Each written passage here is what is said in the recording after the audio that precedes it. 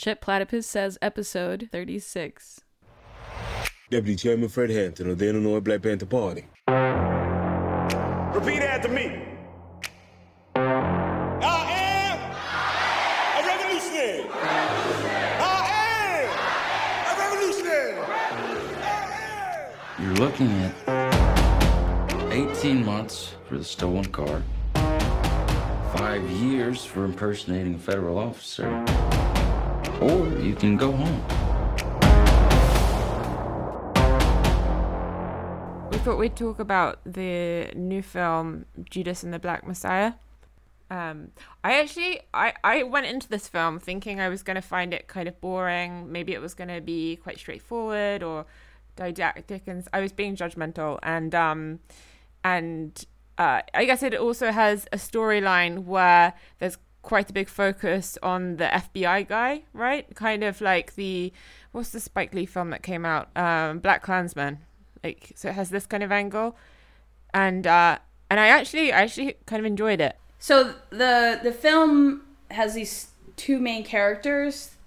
This William O'Neill, who's this black FBI informant who ends up going undercover for the FBI in the Chicago, or I guess the Illinois chapter of the Black Panther Party. In the late 60s, I think it's 67, 68. Yeah. And on the other hand, you have the chairman, Fred Hampton. Mm-hmm. So Fred Hampton was really young when he died, I think. 21? Yeah. I think the FBI guy, he gets roped into the reporting for the FBI when he was 19 as well. Right. After petty crimes. Yeah. And I think most people, what they hear about Fred Hampton is how he died. Mm-hmm. In this kind of a massacre that happens where they break into the headquarters and police essentially raid the entire apartment. Massive shooting while they were sleeping. So it was complete surprise attack. And in part, I guess as the film shows, it was possible because they had this informant who gave the blueprint of the inside of the apartment, told them when they would be sleeping, etc. But the film does a good job, I thought, at trying to present this William O'Neill informant as someone who's kind of caught up in something that is not just of his own doing, right? Mm-hmm. He's not just like the bad guy. He's part of something that has a much longer history. Mm-hmm. So he works for this white FBI agent who we see quite a lot, Roy Mitchell. At one point, Roy Mitchell compares the Black Panthers to the KKK. They're terrorists, like they're using these tactics. They're just as bad. But the FBI is like telling William O'Neill that he's on the right side and that the Black Panther Party is actually deviating from, the good reform movement. Like a terrorist group, yeah. Mm-hmm. Yeah, exactly. And I guess originally Roy Mitchell worked on the FBI's investigation into the murders of civil rights activists James Chaney, Andrew Goodman, Michael Schwerner, like he claims in the movie. And the film puts it in the context of this civil rights struggle that splits and that there are the ways in which the movement is pinned against one another. Yeah, this also struck me, the scene where the FBI detective has the discussion with O'Neill about the Panthers being as bad as the KKK. But then later on in the film, this plays out where the young kid is murdered and the FBI detective is told this by one of his superiors. And he kind of has this moment of confliction and then he goes on to just kind of gloss over it. Do you know that there's this moment of where, well, maybe the work that he's doing isn't this kind of like continuation of justice and liberty or something, but actually like it's involved with unjust murders of people. But nothing happens to him after that moment. He kind of just goes back into he kind of like doubles down on his role until the end of the film. Right.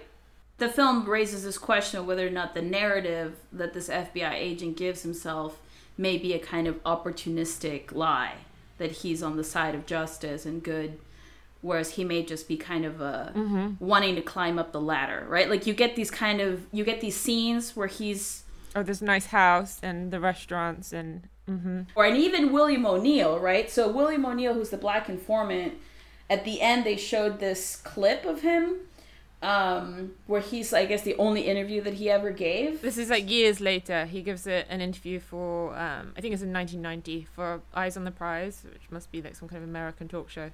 He says, I was part of the struggle. That's the bottom line. I wasn't an armchair revolutionary. So that's what you need to know about me. And at least I had the courage to put it out there, and I think I'll let history speak for me. That's what the informant says, you know. So there's a funny way in which people's self-understanding in this film like raises questions about what they were actually doing. I mean, it reminds me of, we discussed the Adam Curtis a couple episodes ago on our podcast, and there's that famous case of another FBI undercover operative who infiltrates the Panthers and is trying to get them to commit illegal activities. But then when during the court case, they actually felt like they were like involved in the Panthers in a deeper way. Yeah, and it's pretty clear that, you know, the FBI is really trying to take them down, undermine. And, you know, it's like William O'Neill's, he shows them some dynamite at one point. He's like, this is what we need to do, you know, and like people are appalled by it. And I know that they were involved in the split between SNCC and the Panthers. And so, like, they're really hands-on in all of this. And people will know CONTELPRO, which was designed to track down and to kill some of these leaders. And Fred Hampton, even though he was very young, who considered himself a Marxist, I guess we should say, a lot of what's covered in the film is him conjuring up these Maoist principles. Yeah. He quotes Mao, politics is war without bloodshed. Yeah. Their understanding of what the cops are, I think, is connected to their ideas from this kind of Maoist framing. So at one point in one of the workshops that Fred Hampton is in, he's asking, like, what are the cops? Like, how do we think of the cops? And they say that the cops are the quote-unquote occupiers. At one point in the film, when Fred is hiding out and he's going to be snuck off somewhere, they're going to go hide, he's offered up, like, you should go to Algeria, right? Because I think by this time... Cleaver's there. Yeah, Eldridge Cleaver, another Panther member, is already there. He's been training troops, you know, against the colonial struggle. And there is this connection, at least in their own understanding, between the cops in the United States and the colonialist forces in Algeria.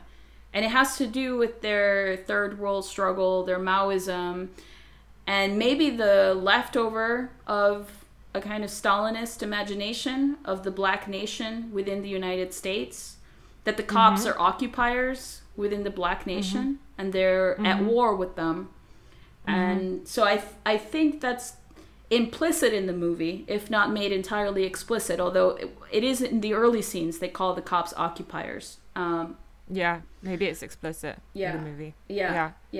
And I wonder how much of that is still around. The movie sort of shows this, that a lot of what the Panthers did were these shootouts with the cops that left a lot of young people dead. And in fact, this is something that in the film, like the entire story behind the death of the 19-year-old that plays like a critical role towards the end of the movie, the film makes it seem as if he died under the hands of police while he was like going in a house. But as far as I can understand, it seems like he was also involved in a shootout and then he died super young.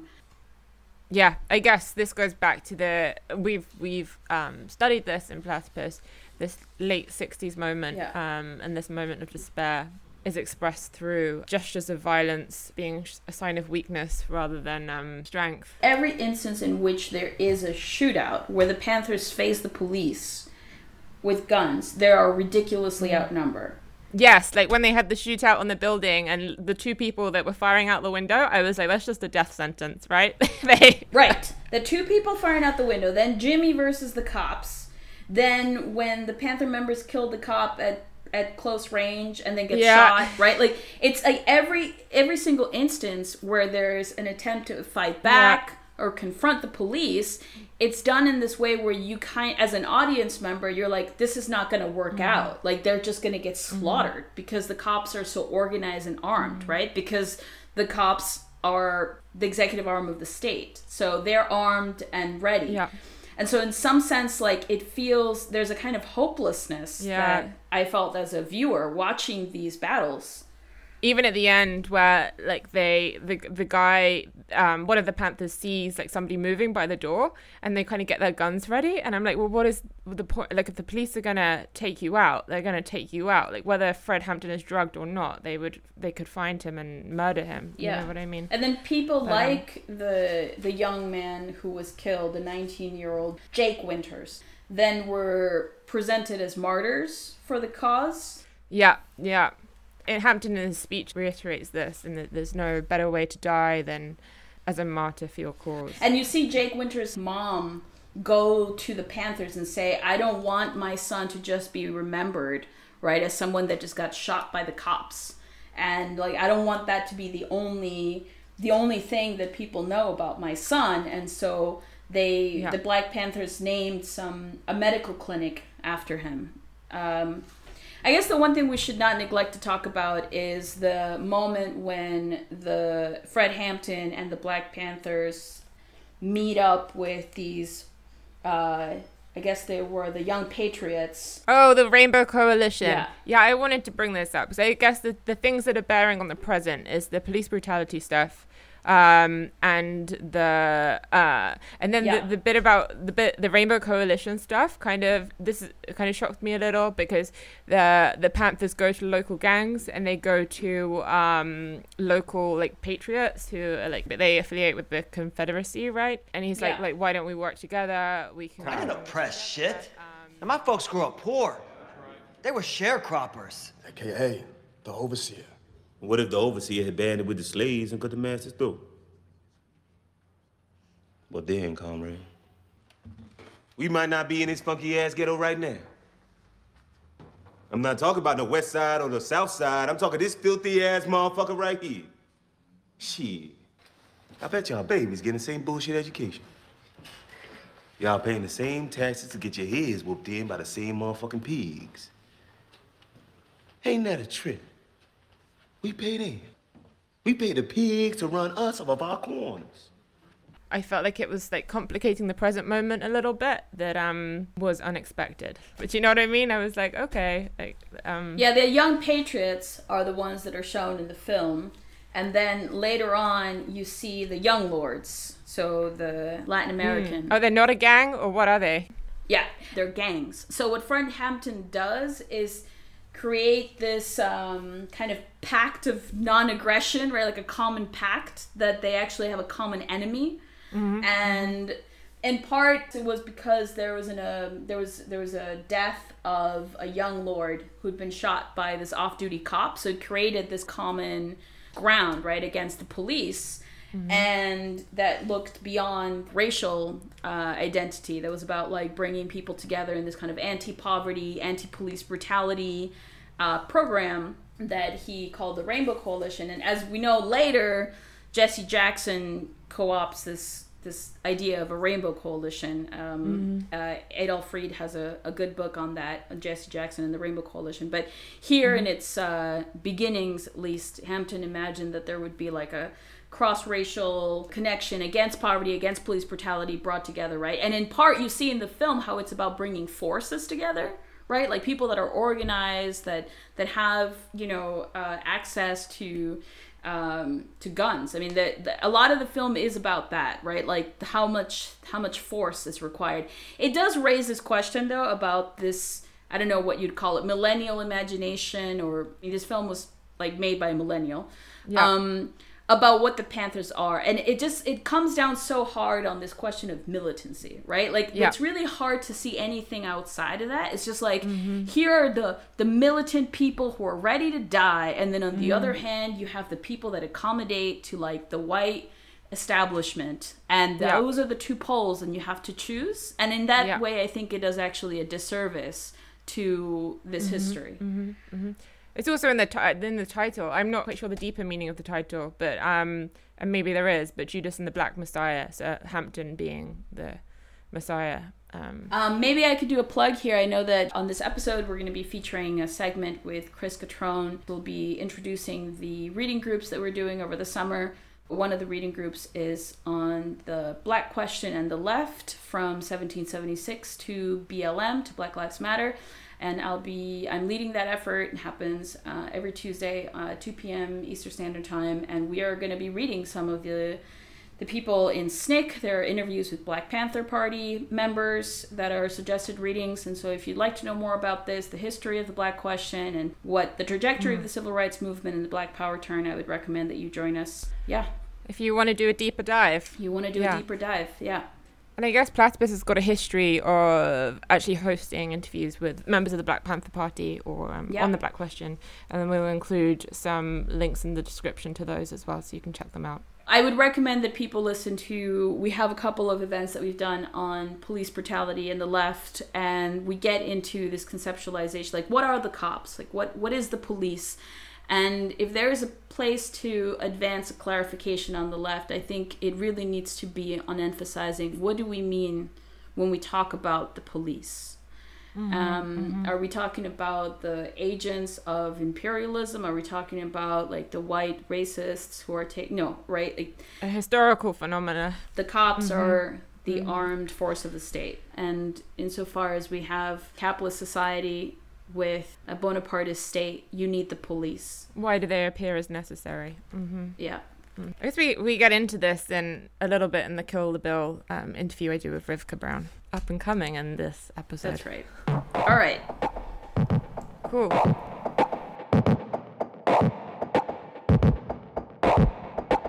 Welcome to another episode of Shit Platypus Says.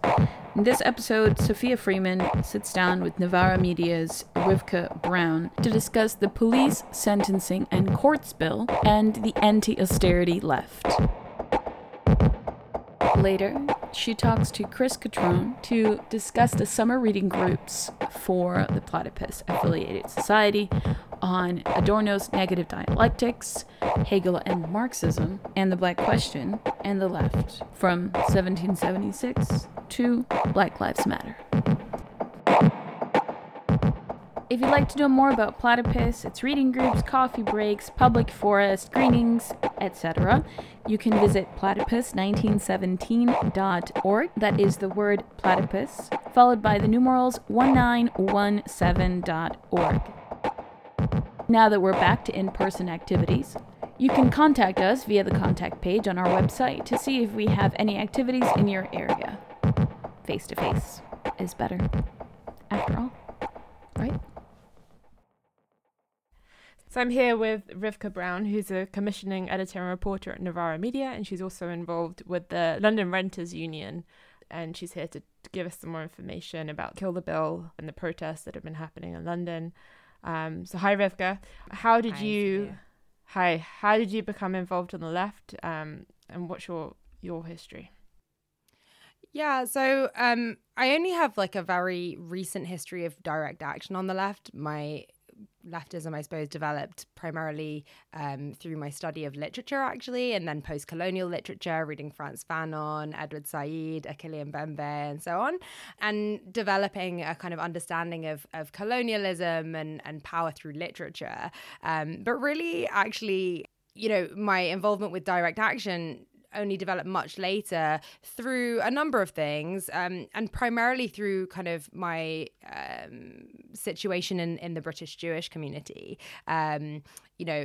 Gradually realizing after I left university, particularly after a trip to the West Bank, my first trip over the Green Line in my life, how kind of Hasbara and the influence of Zionism had really warped my political education. And so wanting to become involved in anti-occupation work, which took the form of membership of Na'amod, which is a newish group, which you may have heard of. It's known as British Jews Against the Occupation. And then I suppose 2019 kind of accelerating some of that, especially with anti-Semitism being at the forefront as a kind of political issue and wanting to kind of I suppose, extrapolate some of the things that were going on there, setting up a media organization called Vashti. So I suppose I've kind of, developed a lot of my direct action politics and kind of activism through my Jewish communal life, but also, as you say, through the London Renters Union, and last year finding myself, like a lot of people, suddenly with less work or no work at times, and the rent still being due, and feeling a really strong need to do something about that on behalf of other people as much as myself. And I got very involved in a particular campaign on a block that I don't live in near me, that's called Summerford Grove, and that kind of really developed into a big part of my life, and a big kind of campaign for the London Renters Union. Yeah, so I guess that's me. That kind of like brings us roughly up to today. And obviously nowadays my involvement in the left is primarily journalistic, which is an interesting and difficult kind of line to tread at times, just because, as a journalist, you want to keep a certain healthy distance from your subjects of your reporting, whilst at the same time, being a values-driven media organization at Novara Media, and indeed in Vashti, wanting the left to succeed. So I'm now in this kind of one foot in, one foot out position on the left, where I'm sort of commentating on it, whilst at the same time remaining active within certain kind of parts of it. Mm-hmm. Do you know the history of Novara Media, when it kind of emerged? Yeah, I mean, Novara really predates me by quite a long way. So we're coming up to our 10-year anniversary now. It was founded in July 2011 by my colleagues James Butler and Aaron Bastani. So, the founding of that moment, July 2011, as I'm sure many of your listeners will know, is kind of sandwiched by two massive uprisings. One, the student protest that happened in November, December 2010, in which both James and Aaron were very active. And then the London uprisings, also known as the kind of London riots of August 2011. And so, it was originally a podcast, I believe, and then kind of grew into what it is today, which is best known still for its audio and visual work, but also producing a lot of articles, and that's my job, although I do also do audio and visual stuff. But yeah, so it grew out of a protest movement, and it's very much a mission-driven organization, you might say, like, as wanting to be an objective, rigorous media outlet, whilst at the same time making no bones about its kind of political motivations. Really, like, Novara's mission, as I understand it, is to advance kind of a left struggle through media. We wanted to catch up to discuss the Police Crime Sentencing and Courts Bill, which is the PCSC bill, a little bit more, in the protest that happened recently. It was at the beginning of May, which is a little while ago, but I thought it'd be interesting to go into this a little bit deeper. And I know that you were involved with the protest, and I know that you were there and you were reporting on it as well. So could you explain to our listeners what the Police Crime Sentencing and Courts Bill is, and how does it affect the aims and the ambitions of the left? So the PCSC bill, which was tabled in March of this year, is basically an update to the Public Order Act of 1986, and it's the first major change to it in about 20 years. Basically, what it seeks to do is to expand the police's power to control demonstration and activism of various kinds, using not just the law. Of course, this bill wants to become an act and wants to be legislation, but primarily through police discretionary powers. So one of the familiar qualities of this bill, like many laws pertaining to political protest and policing, is its ambiguity. So it kind of has a number of different arms and a number of different kind of concerns. But yeah, perhaps the primary one for the purposes of this conversation is protest and activism in general. So one of the things that it does is that it updates a category known as domestic terrorist to one called aggravated activist. This became kind of quite topical recently with the prosecution or the case against the Stansted, I always forget the number, who the police wanted to claim were domestic terrorists, but they didn't quite fit the bill. So this expanded category allows people like that, direct action kind of participants, environmentalists in particular, to be subject to greater kind of police power. Another thing that it does is allow the police to put limits on protests that cause serious annoyance, this phrase which we've had a lot about. And this kind of vague language basically is deliberately designed to kind of tee up police guidance, which would later accompany it were it to become law, and give the police basically quite a lot of wiggle room to decide what they limit and what they don't, and have that kind of selective, discriminatory approach to policing, which we know that they have. So yeah, we know these laws are not being applied fairly, but this kind of, in some ways, makes more explicit the discriminatory nature of police power and police discretion. But it just so happened that the tabling of the bill coincided almost exactly with the murder of Sarah Everard. And so that sort of almost, horrifying serendipity in a way created this like crucible for this massive explosion of political activity that I don't think the bill would necessarily have attracted otherwise. People could suddenly see the kinds of power structures that have given rise to this bill.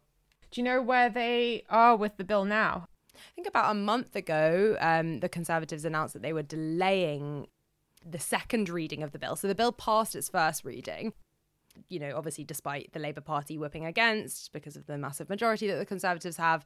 So Labour obviously U-turned, and that itself was a significant win for the left.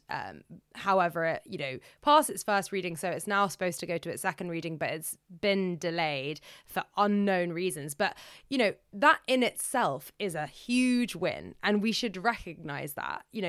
As I say, and as we well know, the Conservatives have an 80-seat majority, and the fact that they felt it necessary to delay a bill which, you would think the runway is clear for them,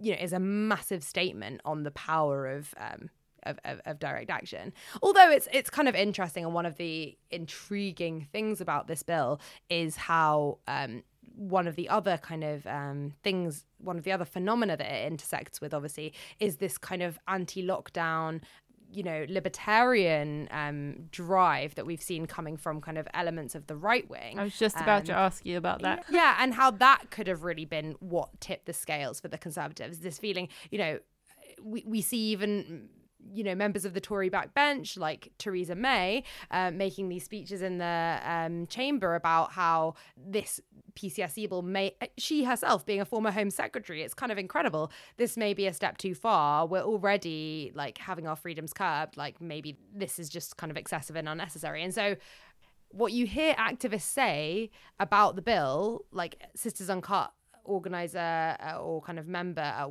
the May Day protest that you were talking about earlier, made this interesting statement about how one of the really catalyzing things about this moment has been the fact that, like Margaret Thatcher with the poll tax, they tried to come for us all at once.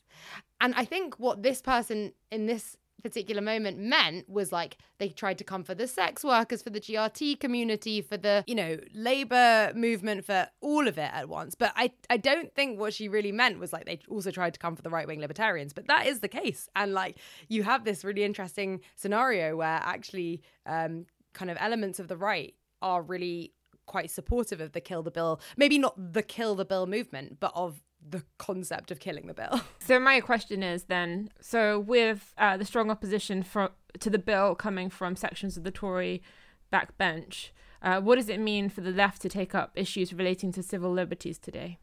Yeah, because I think that the Tory backbenchers might make that claim about civil liberties being where the opposition is coming from. Yeah, for sure. Definitely, COVID has really complicated things.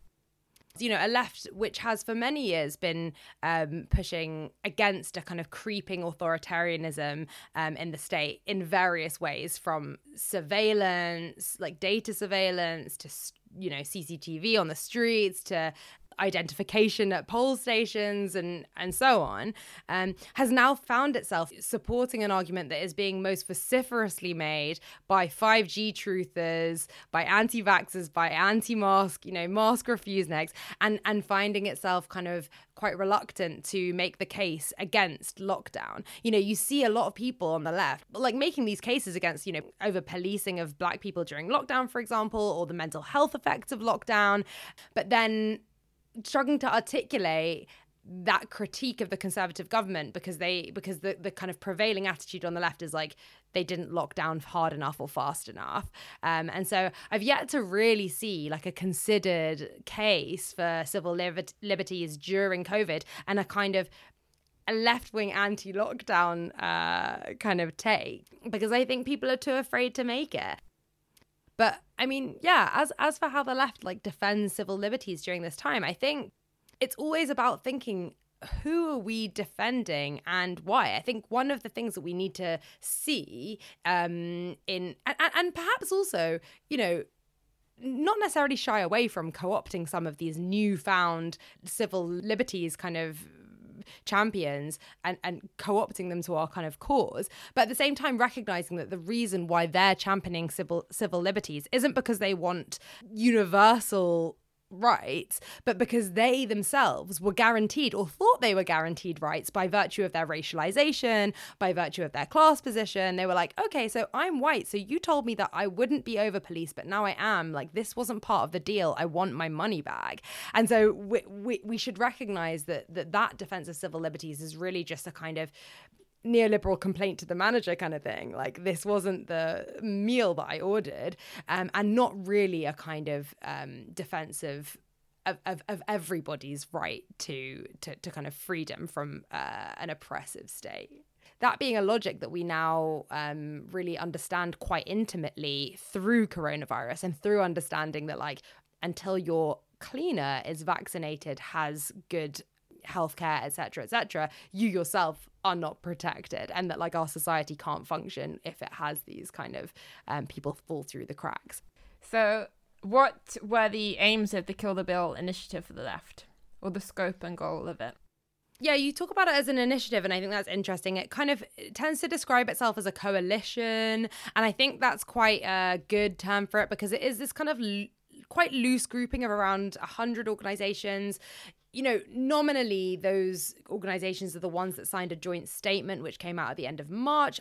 In fact, my organization, Novara Media, is one of them, but it includes like a really broad range of groups, from sex worker collectives to BLM chapters to left-wing media outlets.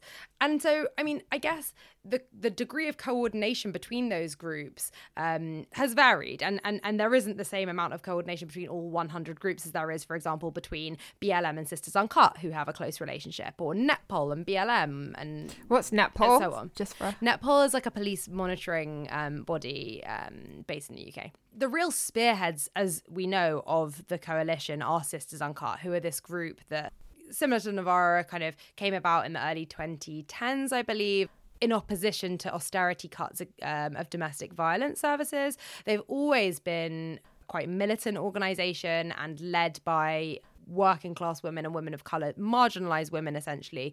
As we know, militant tactics often are favoured by people with less to lose. We shouldn't be surprised to discover that the aims and ambitions of the Kill the Bill coalition, which they have really set about convening, are pretty radical. So one of the key elements of the joint statement that was put out in March was, we want to get, no element of this bill will be acceptable to us. We want rid of it. We want it to be withdrawn or voted down, but there's not going to be, we're not talking about amendments here, because there is, I think a tendency within the left to revert as quickly as possible to kind of parliamentary process. Like, we're still in the kind of like post-Corbyn period where we think that the instruments of the state might be able to work in our favour if we manipulate them in the right way. But I think Sisters Uncut have recognised that that's unlikely to be the case, and that the only representatives we have really in the Commons are the Labour Party, who are, weren't necessarily radical to begin with, but certainly are not radical now. And the kinds of amendments that we're seeing tabled,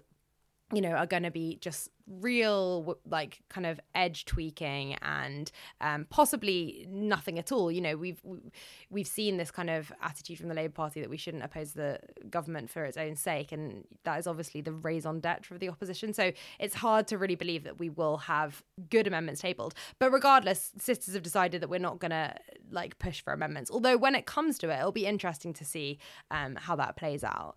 But yeah, so I think like the aims and ambitions of the Kill the Bill movement are not just to kill the bill, but I think in a way to popularize and make acceptable the kind of abolitionism that motivates them, and to go beyond just kind of this idea of police reform, whether that's opposing this particular bill or whatever else, electing new police and crime commissioners or unconscious bias training, whatever, and to really go for kind of impossible demands, defund, like we've had in America, which it should be noted is a reform. It's what Annie Olaloku-Turiba calls a non-reformist reform, but at the same time it is a reform. So I think like drawing people's minds beyond the immediate kind of issue, which is the bill, to how do we create a world in which the police aren't necessary in the first place. And that, in a way, I think is where the coalition element of the movement becomes really useful, because actually there are so many different groups involved in this coalition that are in various ways trying to create that new world, whether that's kind of like racial justice or, you know, housing equity or better kind of work environments, including for sex workers and so on. Together, that coalition represents a patchwork of the different elements of a new world in which we wouldn't need policing. And so I think that's kind of why its imagination, its kind of political imaginary has been so rich, because it's informed by so many of these different groups that in their own spaces have been doing a lot of thinking and dreaming about the kind of world that we could have were we not to have police, or the kind of world that we could build that wouldn't require policing. Marx saw the police arise with the state and Bonapartism symptomatically emerging out of the crisis of bourgeois social relations under industrial means of production. How should a revolutionary left, or a Marxist revolutionary left, address the question of the state and the police? And is Marx's understanding of the state and the police still important today? Yeah, definitely. And I think, you know, that's why, you know, in Britain particularly, you see this abolitionist critique of the police arising now, and why also that abolitionist critique has been propelled not just by this Kill the Bill movement, but behind it this Black Lives Matter kind of protest movement that flared up obviously after the murder of George Floyd, and that's because there's a recognition that the police are as Adam Elliott Cooper, who just wrote a brilliant book called Black Resistance to British Policing, says they are colonially constituted. They are not just an arm of the state, but they are the kind of the force of the colonial state incarnate. And that is why these critiques of the kind of imbrication of policing and the state have been launched so well and so well articulated by racialized people and by groups pushing for racial justice like Black Lives Matter. And so, yeah, of course, I think that like Marx's critique is so relevant now, particularly because we are at this quite anti-statist moment on the left, which is so exciting, where we're like, you know, the Labour Party in 2017-19 were in their manifesto were calling for more police on the streets. It's kind of unthinkable now. You know, we are so like disillusioned, I think, with the agents of state power, and not only that, but like with the kind of state's ability to address its citizens' needs. I think in part not just because of the kind of crisis of police brutality that we've seen exposed recently, but also because of coronavirus. Like this, what has the state done for us? Various factors, coronavirus and the state's failure to address it, like the kind of racial consciousness raising that's happened in the past year, the Kill the Bill movement, and also the kind of slow death of the Labour Party in the meantime.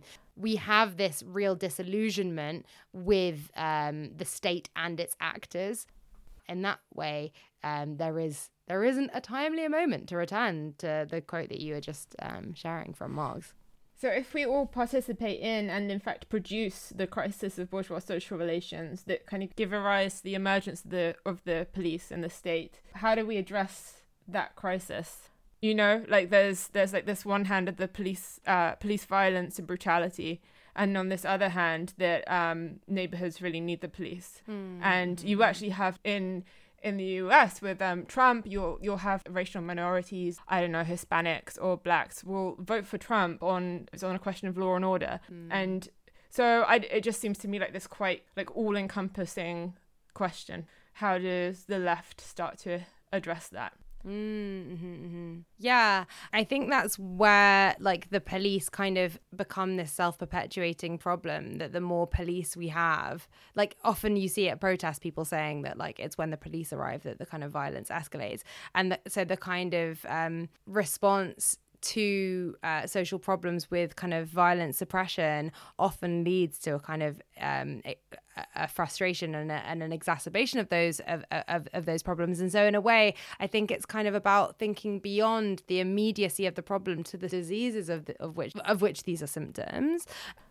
And so, you know, in a way, I think that's why, you know, for example, Mark Neocleous, the author of Critical Theory of Policing, he talks about how the demand for defund is premature because we don't live in a society that doesn't need policing. We live in a society that does need policing. And so when we think of our work as abolitionists on the left, it's tempting because of the kind of popular discourses around it to think immediately about the police. But actually, abolitionism is about mental health provision. Abolitionism is about wealth redistribution. Abolitionism is about healthcare.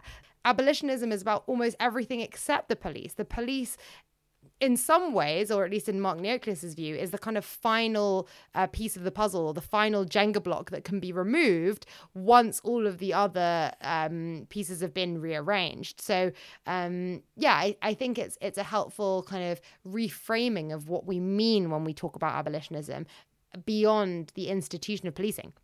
And why we need to be kind of imaginative, like I was saying, and ambitious with our thinking beyond like reforming or even defunding the police. No, we need to change everything around the police so that they become irrelevant and unnecessary. That said, I also do think, and I've been thinking about this a lot recently, about the way in which the police reinforce a kind of basic misanthropy, which is at the heart of a lot of capitalism. Like Adam Elliott Cooper, who I've recently interviewed, so whose ideas are fresh in my mind, talks about this idea of progressive movements relying on trust. And progress generally relies on trust, a willingness to believe that other people have a basic moral goodness that they want to manifest, and that you don't need to measure your moral goodness by the moral badness of other people. There doesn't need to be a counterpart to your moral goodness. And therefore that, you know, what capitalism tries to do is to make us mistrust one another, to want to one up and to want to protect ourselves from the kind of wrongdoing of others, and fundamentally is driven by a feeling that like other people are out to get us or out to better to better us or whatever it is, and that like the police help to reinforce that idea with visible displays of suppression of the wrong ends of the baddies that we're kind of constantly warned of, when actually maybe the baddies don't really exist or exist in far fewer numbers than we think. Or what is a baddie? Like, is it, and what conditions give rise to people who do bad things? Yeah, the police help to embed this misanthropy that perpetuates capitalism, and that breaking free of that requires a degree of trust in human nature, which I think you see in a lot of like left-wing scholars' work. I'm thinking primarily now of David Graeber, just this like faith that people are good and they're doing their best and they're not out to get you, and it's like not actually much more complicated than that. Maybe we can start to round it up. So I've got a question, and it's kind of going beyond the Kill the Bill stuff. And if so, how have the aims of the London Renters Union and Novara Media as leftist organisations changed in a post-Corbyn world? Or kind of what's the future of these organisations? Yeah. I mean, I guess I know Novara a little bit better than the LRU. I mean, I can speak a little bit to both, but I mean, like, I'm more involved in Novara than in the LRU. You may know, Novara became quite closely kind of involved with the Corbyn project in various ways because, as I said, we're a values-driven organisation. This seemed the best vehicle for advancing the kind of leftism that we believed in, albeit, a flawed vehicle, as all of them are. We became kind of quite attached to that project in various ways for a number of years. After that failed, and as the Labour Party kind of has faded from the lives of many leftists, that has freed us up, I think, to revisit a lot of the themes that we began by thinking about. Like I was saying, we were born in a protest moment and we're in yet another one. That engagement with and that close scrutiny of and kind of, it's a cliche, but critical friendship of protest movements is something that Novara was born to do, and I think is where our value really lies. Because the problem with electoral politics is it often feels incredibly antagonistic, and therefore you're just pushed into a position of defense a lot of the time. Whereas with these movements, I think there's a bit more of a kind of discursive, kind of back and forth type relationship that we can have with them, where we can be critical in a bit more of an interesting way. Like my colleague Claire Heimer recently wrote a really long piece on the youth strikes and what happened and some of the internal kind of dynamics and strengths and weaknesses that characterize that movement and why it has kind of faded. And similarly, I'm trying to do something similar at the moment, actually, with Kill the Bill, and kind of compile a bit of an oral history, looking quite frankly and critically at that movement. And so I think post-Corbyn, Novara has been able to expand its remit slightly beyond the Labour Party, which came to define quite a lot of our work, and also offer a bit more critical commentary than we were able to do in that embattled moment that were the Corbyn years. When it comes to the LRU, obviously the Labour Party were one of our primary targets in terms of lobbying during the Corbyn years. But now we have Thangam Debonair, who is very pro-landlord and very unsympathetic to renters. And I suppose that was incredibly frustrating for the union and has been throughout the pandemic. And it's led not just to the frustration of union members, but to the evictions, legal and illegal, of many of our members and many of our non-members and people who don't actually even realise that unions can help them and can support them. So, but I think in a way then the Kill the Bill movement presents this really exciting opportunity for the London Renters Union to kind of build momentum and to rally behind something which doesn't require kind of parliamentary permission and kind of political structure, and that actually, like I was saying, these kinds of impossible demands can be made because there's like a sort of platform for them, and or as well as negotiating over small aspects of housing bills and amendments that we might want Labour politicians to table. We can also do the work of making big impossible demands about housing, like I was saying, that might help to construct a world in which we don't need policing, for example, like we've seen recently in Glasgow with the detention of asylum seekers and providing housing to people on the peripheries of society. And that's the other thing about the kind of the anti-statist turn on the left and why it's quite exciting for the LRU, I suppose, because it turns our minds away from, or like pulls our gaze beyond, the citizen as the central kind of entity of the rights-bearing individual to the non-citizen and to the and to those undocumented, asylum-seeking and so on who require our help just as much. And so I think that kind of accumulation of those various things, the anti-statism, the kind of extra parliamentary nature of this organising and so on, has been really helpful for the LRU in many ways in pushing it to kind of think bigger about what is possible for it to demand. This has been an interesting discussion. So thanks for joining us on the podcast. Thank you. Yeah, I'll include links to everything you've touched on, all the articles you've mentioned. We'll put links to in the description. So if you're listening and you want to check them out, just have a look there. And thanks again. It was great to chat.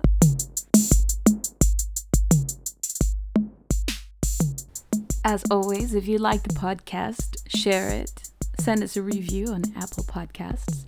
Write us a comment, send us an email at shitplatypussays@gmail.com. You can also find us on Facebook, Twitter, and Instagram at shitplatypussays.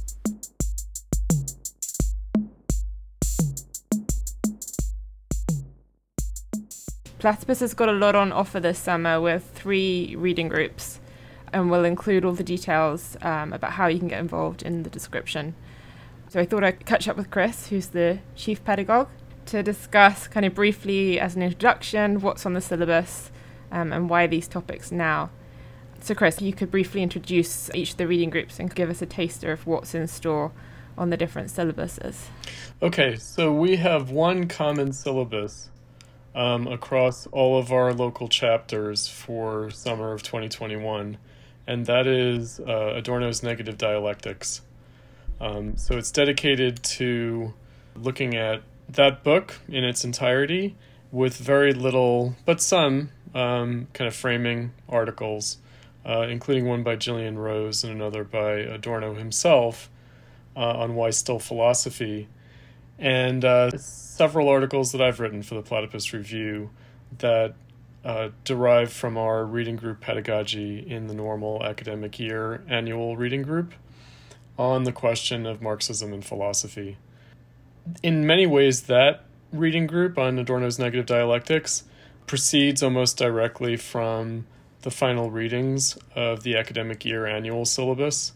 We have 2 weeks of readings by Adorno at the end of that syllabus, and so this takes off directly from that, especially from the readings in the final week on marginalia to theory and praxis and resignation.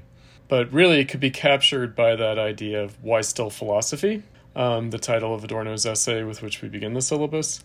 In some ways, another reading group that we're doing this summer, a more specialized reading group, so we're doing that common reading group on Adorno's Negative Dialectics, but we're doing 2 specialized reading groups. One of those is on Hegel and Marxism, and has some similar motivations, but really has as its goal establishing Hegel's method, if you will, through the shorter logic, the encyclopedia logic, rather than trying to plow through the full science of logic, and selections from the Philosophy of Right, 2 of the 3 major works by Hegel. So we're not doing Phenomenology of Spirit, which is usually more popular on the left, but in fact, it's Philosophy of Right and the Science of Logic that's more crucially important for Marxism. For Marx himself, for Marx and Engels, and for subsequent Marxists, certainly for Adorno as well. Adorno, I don't think he says very much about Phenomenology of Spirit, but he says quite a bit about the Science of Logic and the Philosophy of Right. And so we're going to be establishing in the specialized reading group on Hegel and Marxism the importance of Hegel's logic for Marx and for Marxism. And so that reading group will also, in addition to readings by Marx and Engels on the Hegelian dialectic from various points in their career, from the early on in the 1840s through the period of the Grundrisse and Das Kapital in the 1850s and 1860s, up through Engels' later writings. And we will finish that reading group with Adorno, his 3 lectures on Hegel, published as a book called Hegel 3 Studies. So those 2 reading groups have some similar motivations, but are looking at the question from 2 very different angles. One from like a kind of retrospective view on 20th century philosophy in the wake of the failure of the world proletarian socialist revolution after World War I. So Heidegger, understood, and also analytic philosophy, positivism in the social sciences understood as symptoms. So Heideggerian philosophy, positivism, both in philosophy and in the social sciences, and in the intellectual culture at large, as symptoms of the failure of the revolution. Which it's interesting, Adorno always had this, it's a kind of a lifelong project of his, starting in the 1920s, but certainly in the 1930s, he did a dissertation at Oxford on Kierkegaard. And then he wrote another book on Husserl. It was always an ambition of Adorno's to treat philosophy as a symptom of capitalism. And his other fellow Frankfurt School members were very skeptical of that. even though Marcuse had done some similar writings in the 30s and then went on to write Reason and Revolution on Hegel and the aftermath of Hegel. But Horkheimer was very skeptical of being able to derive the contradiction of capitalism from the phenomenon of philosophy. Marx very famously writes in his celebrated 1843 letter to Ruge for the ruthless critique of everything existing, he says, we could begin anywhere. We could begin with political economy, we could begin with the state, we could begin with religion, we could begin with philosophy. And we could, pursue our project starting from any point. This is something that Lukács picks up on in What is Orthodox Marxism. And it's just that the salient phenomenon that Marx wanted to pursue was the critique of bourgeois political economy because of how political economy was so central to the demands of the working class in its class struggle against the capitalists in the industrial era. But I don't think that Marx or Engels ever gave up on their early, contra Althusser and others, I don't think they ever gave up on their critique of philosophy from their young days as young Hegelians, as very, very young members of the cohort of young or left Hegelians in the 1840s. Mm-hmm. And so in many ways, Adorno picks up on that. And Adorno even says in Negative Dialectics, he says, well, we're going to be accused in addressing things the way we are, we're going to be accused of regressing back to a kind of young Hegelian position. Mm-hmm. Regressing mm-hmm. from Marxism back into a young Hegelian position. But he says, but this is in fact what history has driven us to. It's driven us back into the crisis of Hegelianism, which for Adorno, as well as for Marx and Engels, the crisis of Hegelianism in philosophy, even if it was something that went on in people's heads, was a phenomenon of the crisis of society and capitalism, crisis of bourgeois society and capitalism. So that's what we're going to be trying to get at through these two of the three reading groups we're doing this summer. So although I guess it's a perennial issue, the crisis of philosophy, but why are we addressing this in 2021, do you feel? Well, part of the Marxology of the millennial left has been philosophical and has been a kind of returning to the German idealist roots of Marxism, especially against postmodernism. And, I mentioned Althusser, but also other, thinkers on the firmament of academia, Lacan, who's a Heideggerian Freudian, Foucault, Derrida, Deleuze, the French fries are all Heideggerians. And they all are anti-Hegelian. And that anti-Hegelianism was their anti-Marxism, meaning the critique of Hegel is the critique of Marx and the critique of Marxism, even though they might, in some ways more or less, try to salvage something from either Marxism or really usually just from Marx, but as against the Hegelianism of Marx and of Marxism, because they associated that with Stalinism in the 20th century, a kind of degeneration of Marxism into a kind of right Hegelian affirmation of history and of history as automatic progress. And that's not only Stalinist, it's also social democratic. So Walter Benjamin famously critiqued the faith in progress of the Social Democrats. But of course, Benjamin's not only talking about the Social Democrats, he's also talking about the Stalinists, but he can't name it as such. And, famously introduces the idea of the retrogression of society. So again, philosophy as a phenomenon of retrogression, as opposed to, how the postmodernists and the new left regarded Hegel as like, a dead white guy who was affirming kind of racist, imperialist, Eurocentric universal history. Now, there are good reasons why they might have been troubled by the kind of affirmative Hegelianism that surrounded them in the mid-20th century with Stalinism and with social democracy, the degree to which social democrats still had any kind of Marxism to them. But what we've had since the 60s, by contrast, has been the attempt to liquidate universal history, liquidate history, and also liquidate philosophy.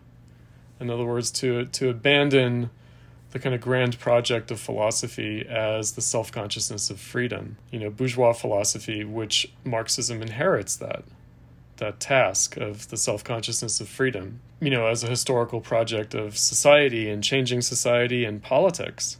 That's how Marx and Engels understood the struggle for socialism. They said that the proletarians' struggle for socialism inherited German idealist philosophy. How would you describe the Marxology of the millennials, the turn to German idealism? I think that, again, they sort of scratch at the surface of, their own academic pedagogy. And so they know that something is there, and they know that something's not quite right in the way it's being described.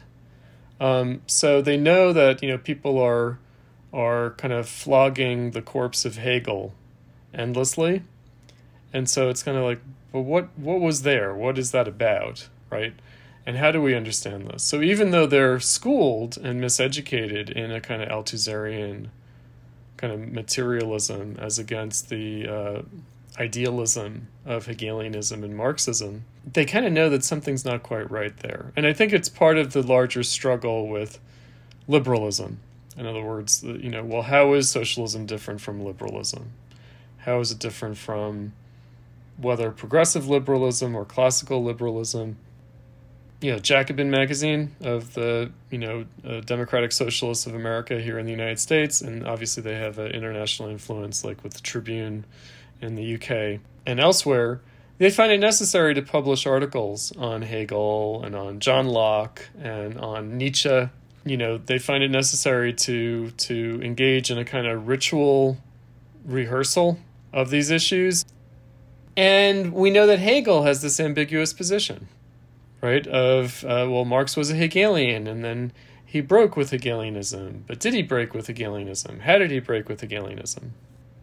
It's a question that Lukács posed in his essay, What is Orthodox Marxism in History and Class Consciousness? How do we now stand regarding the Hegelian dialectic?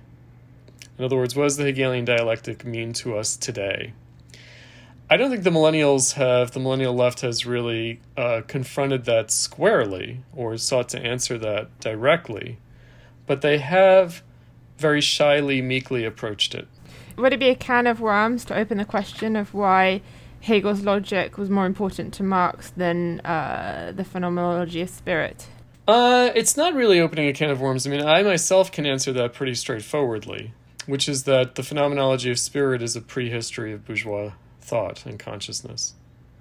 In other words, the phenomenology of spirit brings us all the way up to the French Revolution. It gives us a kind of a phenomenological constitution of consciousness through all the phases of its appearance, all the way up to Hegel's own moment.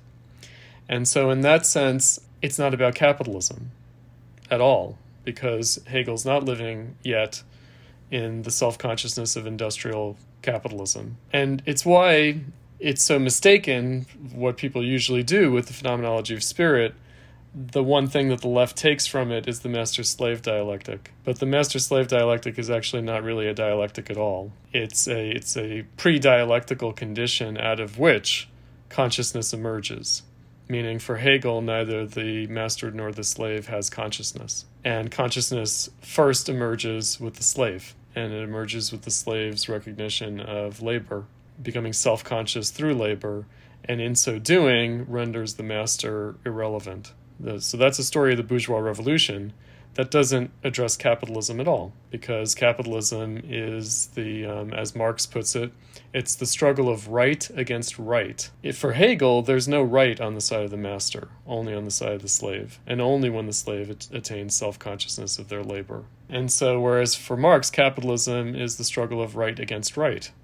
In other words, both the capitalists and the workers have right on their side, because they both represent the interests of society. Which, of course, most leftists can't see that at all. They just see the capitalists as more or less criminal vultures, predators ripping off society. They don't take seriously the idea that the capitalists are, as Marx put it, the character masks of capital, and are representing the actual social interest in capital and in the preservation of the value of capital. They don't understand that at all. They just think, oh, well, the capitalist is as illegitimate as the slave master. No.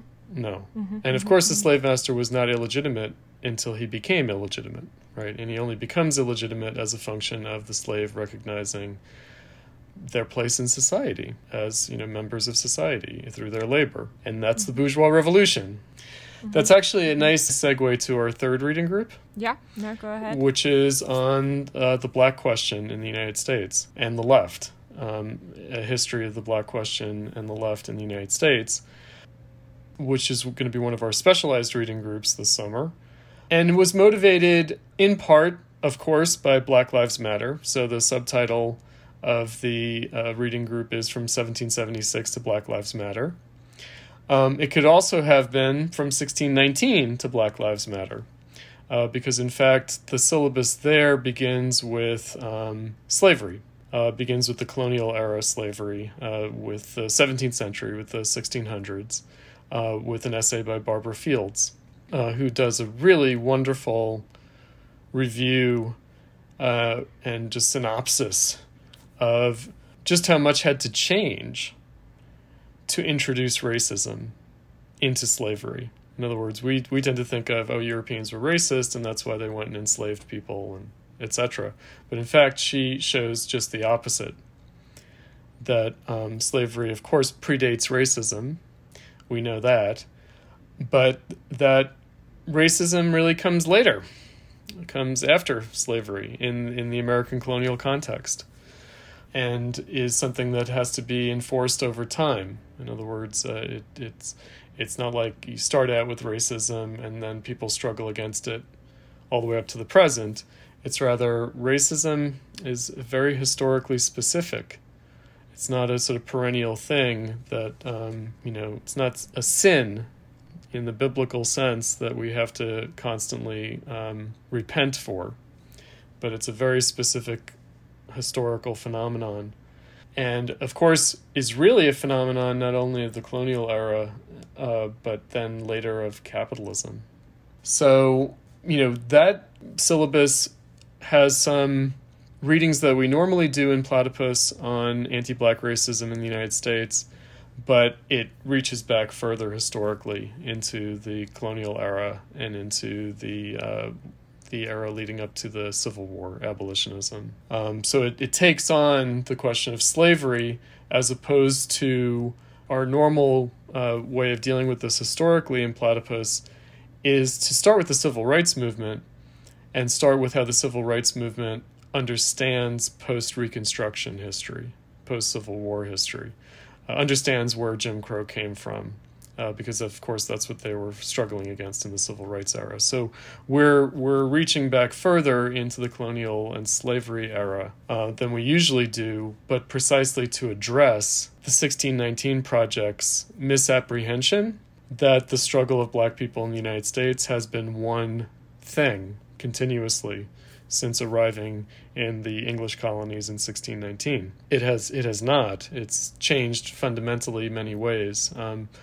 So we're going to try to address that through that summer reading group, and picking up an observation I made in an article I wrote last year during the Black Lives Matter protests after the murder of George Floyd, Republicans and Riots, that we're not dealing with 400 years of slavery, but 40 years of deindustrialization.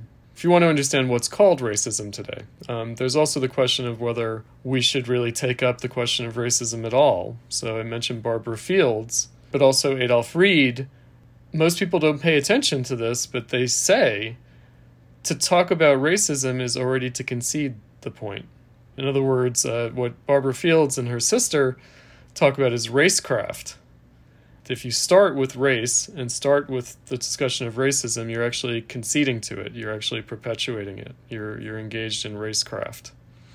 And Adolph Reed, in an article that will also be on the syllabus, The Limits of Anti-Racism, he says the subtitle of that is How to Describe an Almost Indescribable Thing, Racism.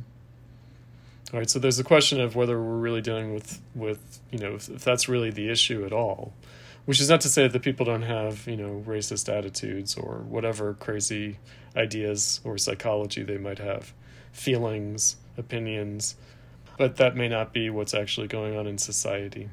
Mm-hmm. And maybe it was never really what was going on in society. Even in the Jim Crow era, when it was explicitly institutionalized by law. So how might the reading groups provide a more critical reflection on some obstacles that the left is facing in the present? Obstacles to a left, I guess, like anti-racism would be one of those. Obstacles to socialism, obstacles to the struggle for socialism. Yeah. Well, obviously, I think of the three reading groups, the one that's most clearly dealing with the present-day left is the black question in the United States, from 1776 to Black Lives Matter. The other two are more, we might say, Marxological, more about the history of Marxism, the prehistory, the deep history of Marxism itself, and then the aftermath, the 20th century aftermath of the failure of Marxism. And the recrudescence of philosophy in that sense. So, the negative dialectics reading group might be challenging to some people who are not familiar with Heidegger, for example.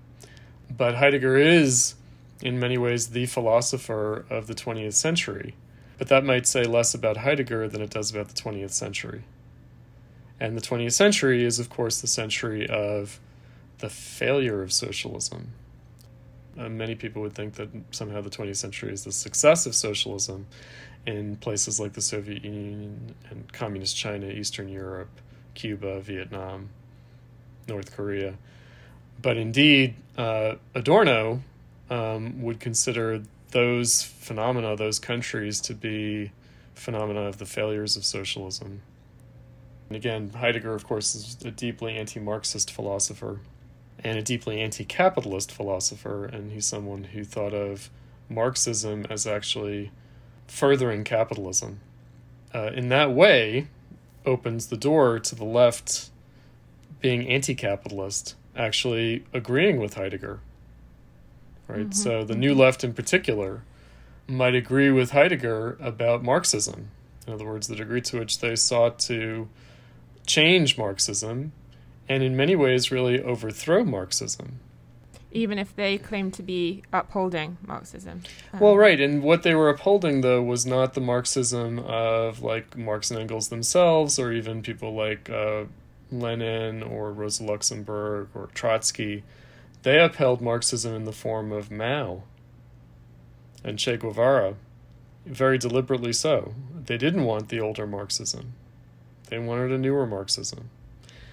And again, they wanted a Marxism that was not, in their minds, Eurocentric, imperialistic. And so, they looked to, supposed new revolutionary subjects. They also really changed the object. They thought of the problem of Stalinism as that it's too implicated in capitalism. It looks too much like capitalism. It's hierarchical, it's bureaucratic. It looked too much like the capitalism they faced in the mid-20th century in the West. And so they very much embraced a philosophical rebellion against that. And that's Heidegger and his epigones. That's Heidegger and his postmodernist offspring. We do end up talking about that a great deal in Platypus, but in some ways we'll be putting a finer point on it with Adorno's negative dialectics, because of course this is Adorno's critique of Heidegger, which can be said to anticipate postmodernism. Postmodernism hadn't quite emerged yet for Adorno. It's not quite on Adorno's radar, but we could say that postmodernism begins with Heidegger. It begins in the aftermath of the Russian Revolution. It begins with the disenchantment of modernity. And that's why Heidegger is, reaches back to Nietzsche and Kierkegaard, to contemporaries of Marx who reject modernity as opposed to trying to see beyond modernity, the way Marx and Marxism did. So yeah, I think we've covered a lot of bases. Is there anything else you would like to add? Well, on the Black question in the United States, we do have an unusual character on our reading list, and that's Harold Cruse. We have selections from The Crisis of the Negro Intellectual from 1967, and he is from a Stalinist background, and he's also a black nationalist. So he's someone who broke with the Communist Party USA, but in the direction of black nationalism. But he tried to formulate a black nationalism that was not the black nationalism promulgated by the Communist Party. And actually, he saw the black nationalism or black separatism that he was trying to promulgate as being uniquely American and really about the project of an American Marxism, that there had been a failure to develop what he called an American Marxism that would be different from the Marxism of European countries, and that the black struggle was different from the struggle of European national minorities, because the United States is not really a nation in the European mode, but is rather what he called a nation of nations, meaning it's a nation of three nations. He said white, black, and red. And by red, he meant Native American and Chicano. And so he thought that you needed a totally different way of approaching the question of oppressed minorities in the United States. It couldn't be modeled on the European Marxist models of any kind. And so he has a separatist critique of black separatism in the 1960s New Left. He's got some interesting parallels, however, with the Frankfurt School in the critique of culture that he mounts. So he says that the failure to constitute an American Marxism is tied to the failure of producing an authentic American culture. He thinks that American culture is just derivative of European culture and is kind of superficial entertainment. There's no American culture because there's no American Marxism. It's a really interesting thesis. And that there was a moment in which an authentic American culture and American Marxism might have been developed, and that's before World War I. That's with what he calls the Greenwich Village scene. But that the problem is that the American left got dominated by the Russian Revolution after World War I and imported this bad European models of culture and politics that didn't really fit the United States. And the black people were the chief victims of this, because their literature, their art could only be appropriated, could only be recognized in European terms, and that falsified it. Yeah, there were some other cultural figures on the Black question reading group as well, like Claude McKay, I saw was on there. Oh, yeah. And, Claude McKay, who's a great poet, interesting literary figure, novelist, a little bit of a tragic figure as far as Marxism and the left. He became a kind of anti-communist later. Yeah, he's an interesting, because he participated in the early Communist International, in the early Third International, and so he's an interlocutor. Lenin ask that he was involved? Yeah, I'm not sure how he came to go to Russia, but certainly Lenin and the Russian communists were very much interested in the Black question in the United States, and so there's some interesting dialogue there. With regard to like John Reed and also Trotsky. There's some, sort of interesting stuff that's taken up. So I think that this syllabus that Pam formulated, Pam Nogales, she'll be leading that reading group. There are some false notes that are hit by the early American communist left, whether it's John Reed or Claude McKay. For instance, in a very glaring way, John Reed dismisses the struggle against slavery in the American Civil War. He just says, oh no, the Civil War wasn't really about slavery, it was about Northern capital wanting to dominate the South. That has to do with the fact that the ruling party in the United States at the time was the Republican Party. And so the bitterness towards the Republican Party as having betrayed Reconstruction is very palpable on the left. Especially for someone like John Reed. If not, it wouldn't have had the same kind of animus in an earlier figure like Eugene Debs. You know, the Republicans at that time are the progressive liberals, and so it becomes important to shatter their myth of being the party of the Civil War and Reconstruction. And also the Black Party. I mean, that's the other thing, is that the Republicans are the Black Party at that time. So there's a whole black patronage system in the North and the South. There are black people, middle-class people who have federal jobs that are given by the administrations, by the Republican administrations. And so they have, the same as today's Democratic Party. They have a black patronage system. They are the Black Party. They're the party of Booker T. Washington. And so there's an animus towards that history of American politics that could be lost. In other words, you could just read it from like a New Left or post-New Left perspective and say, see, the Civil War wasn't really about slavery or about black freedom. It was just about Northern capitalists and their imperial domination of the South and later of the world. And that's a very popular trope on the left. By the way, on the British left, Tariq Ali, among others, will muse aloud and say maybe it would have been better for the world if the South had won the Civil War, because it would have stopped U.S. imperialism.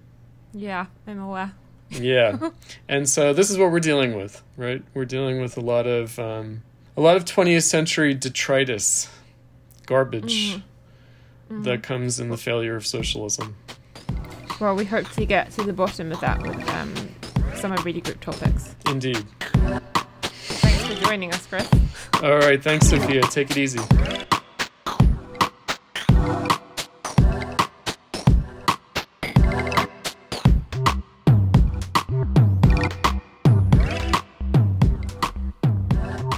This has been a production of the Platypus Affiliated Society, featuring original tracks by Thomas Villaggio.